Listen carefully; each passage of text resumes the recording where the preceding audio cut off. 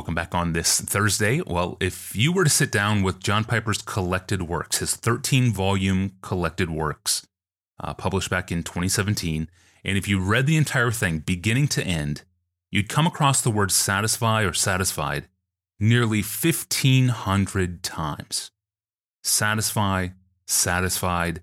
Those loaded terms are all over those works, and they're all over your ministry, Pastor John, but we rarely, if ever, read a definition of what you mean by the term, leading to Ralph's question today. Pastor John, hello to you. I thank God for your ministry in my life. I have read many of your books and listened to many of your messages, especially those on Christian hedonism. That idea revolutionized my relationship with the Lord. You have spoken about being satisfied in God thousands and thousands of times in your life, but I cannot find any reference in your works to where you have defined that term. To you, what does it mean to be satisfied? This is good for me to be pressed to ponder a term that I ordinarily use because I consider it self-explanatory. Yeah, right. Sometimes those are the very terms that would be most fruitful to at least try to put into words or to relate to real life experiences so that we don't just speak with empty phrases. So thank you for the question. Yeah. I think the first thing to say is that it doesn't really matter very much what John Piper means by satisfaction, but it matters a lot.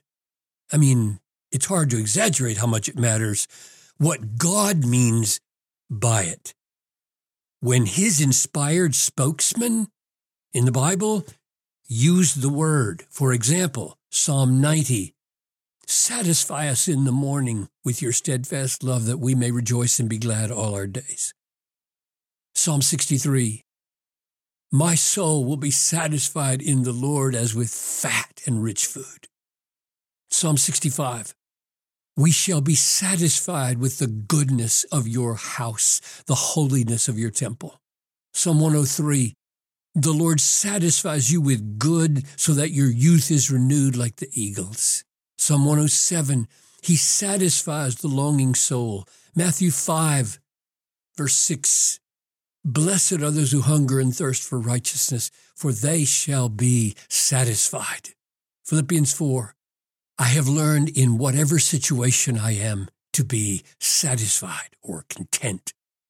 I know how to abound and I know how to be in need, satisfied. Hebrews 13, keep your life free from the love of money and be satisfied. Be content with what you have, for the Lord has promised never to leave you. So it's not so much what I think satisfaction is that matters, but rather, what do texts like these mean? What did God intend when he called us in all those passages and others to be satisfied? What kind of experience are we talking about? So let me try to get at what satisfaction in God or satisfaction in all that God is for us refers to. First, notice that the experience of satisfaction corresponds to desire and longing and yearning in the human heart. There would be no such thing as satisfaction if there were no such thing as desire. God created human beings as desire factories. Everybody has desires, longings, yearnings, wantings. God made us that way. And our problem as sinners is not that our desires are too strong, but that they are directed toward the wrong things. That's the essence of sin. That's the essence of evil. Jeremiah 2:13, my people have committed two great evils. What is that? They have forsaken me, the fountain of living waters. Number 2, they have hewed out for themselves cisterns, broken cisterns that can hold no water. That's evil. Evil is to turn away from being satisfied with God as your fountain. All our desires are designed by God to be Godward desires, to move toward the fountain of living water. Even when we desire earthly things like food or friendship or praise or beauty, all these things are tastes of God's goodness and pointers to God as the final satisfaction. Yes. So, the first thing I would say about the meaning of satisfaction in God is that it refers to the experience of having our desire, longing, yearning, wanting filled. And filled means not too little and not too much. Satisfaction in God is the experience where God is enjoyed as the perfect fullness that corresponds to the God-shaped desires of our hearts. Number 2, sometimes I use the phrase all-satisfying, like the all-satisfying God. And by this I mean that there are no desires which in the end God will not purify and satisfy with himself. Even sinful desires have some vestige of legitimacy.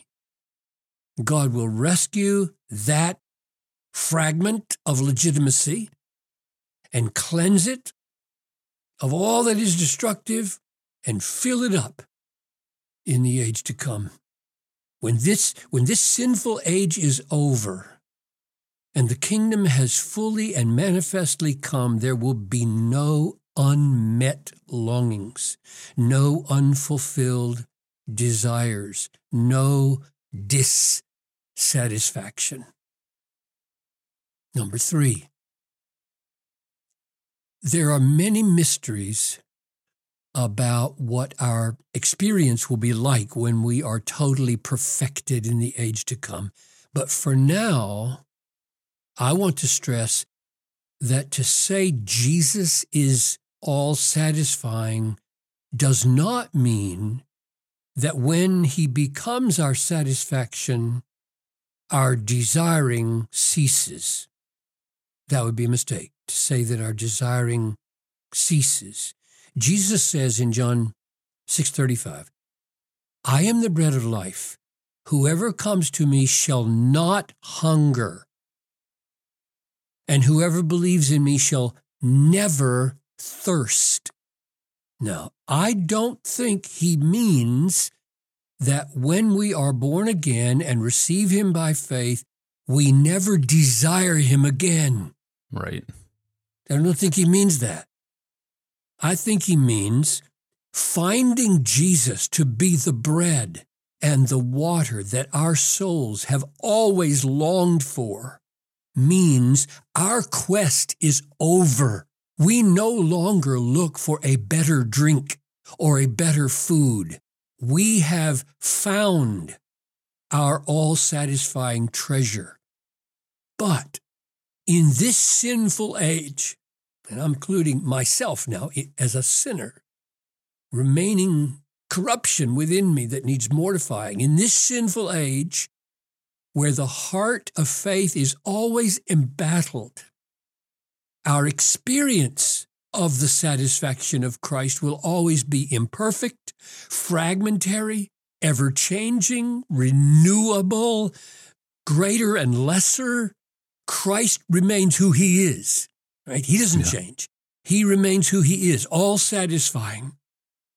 And our new birth with new spiritual taste buds that know he is the all-satisfying one remains attached to him. We don't lose him and then find him and lose him and then find him. He holds on to us.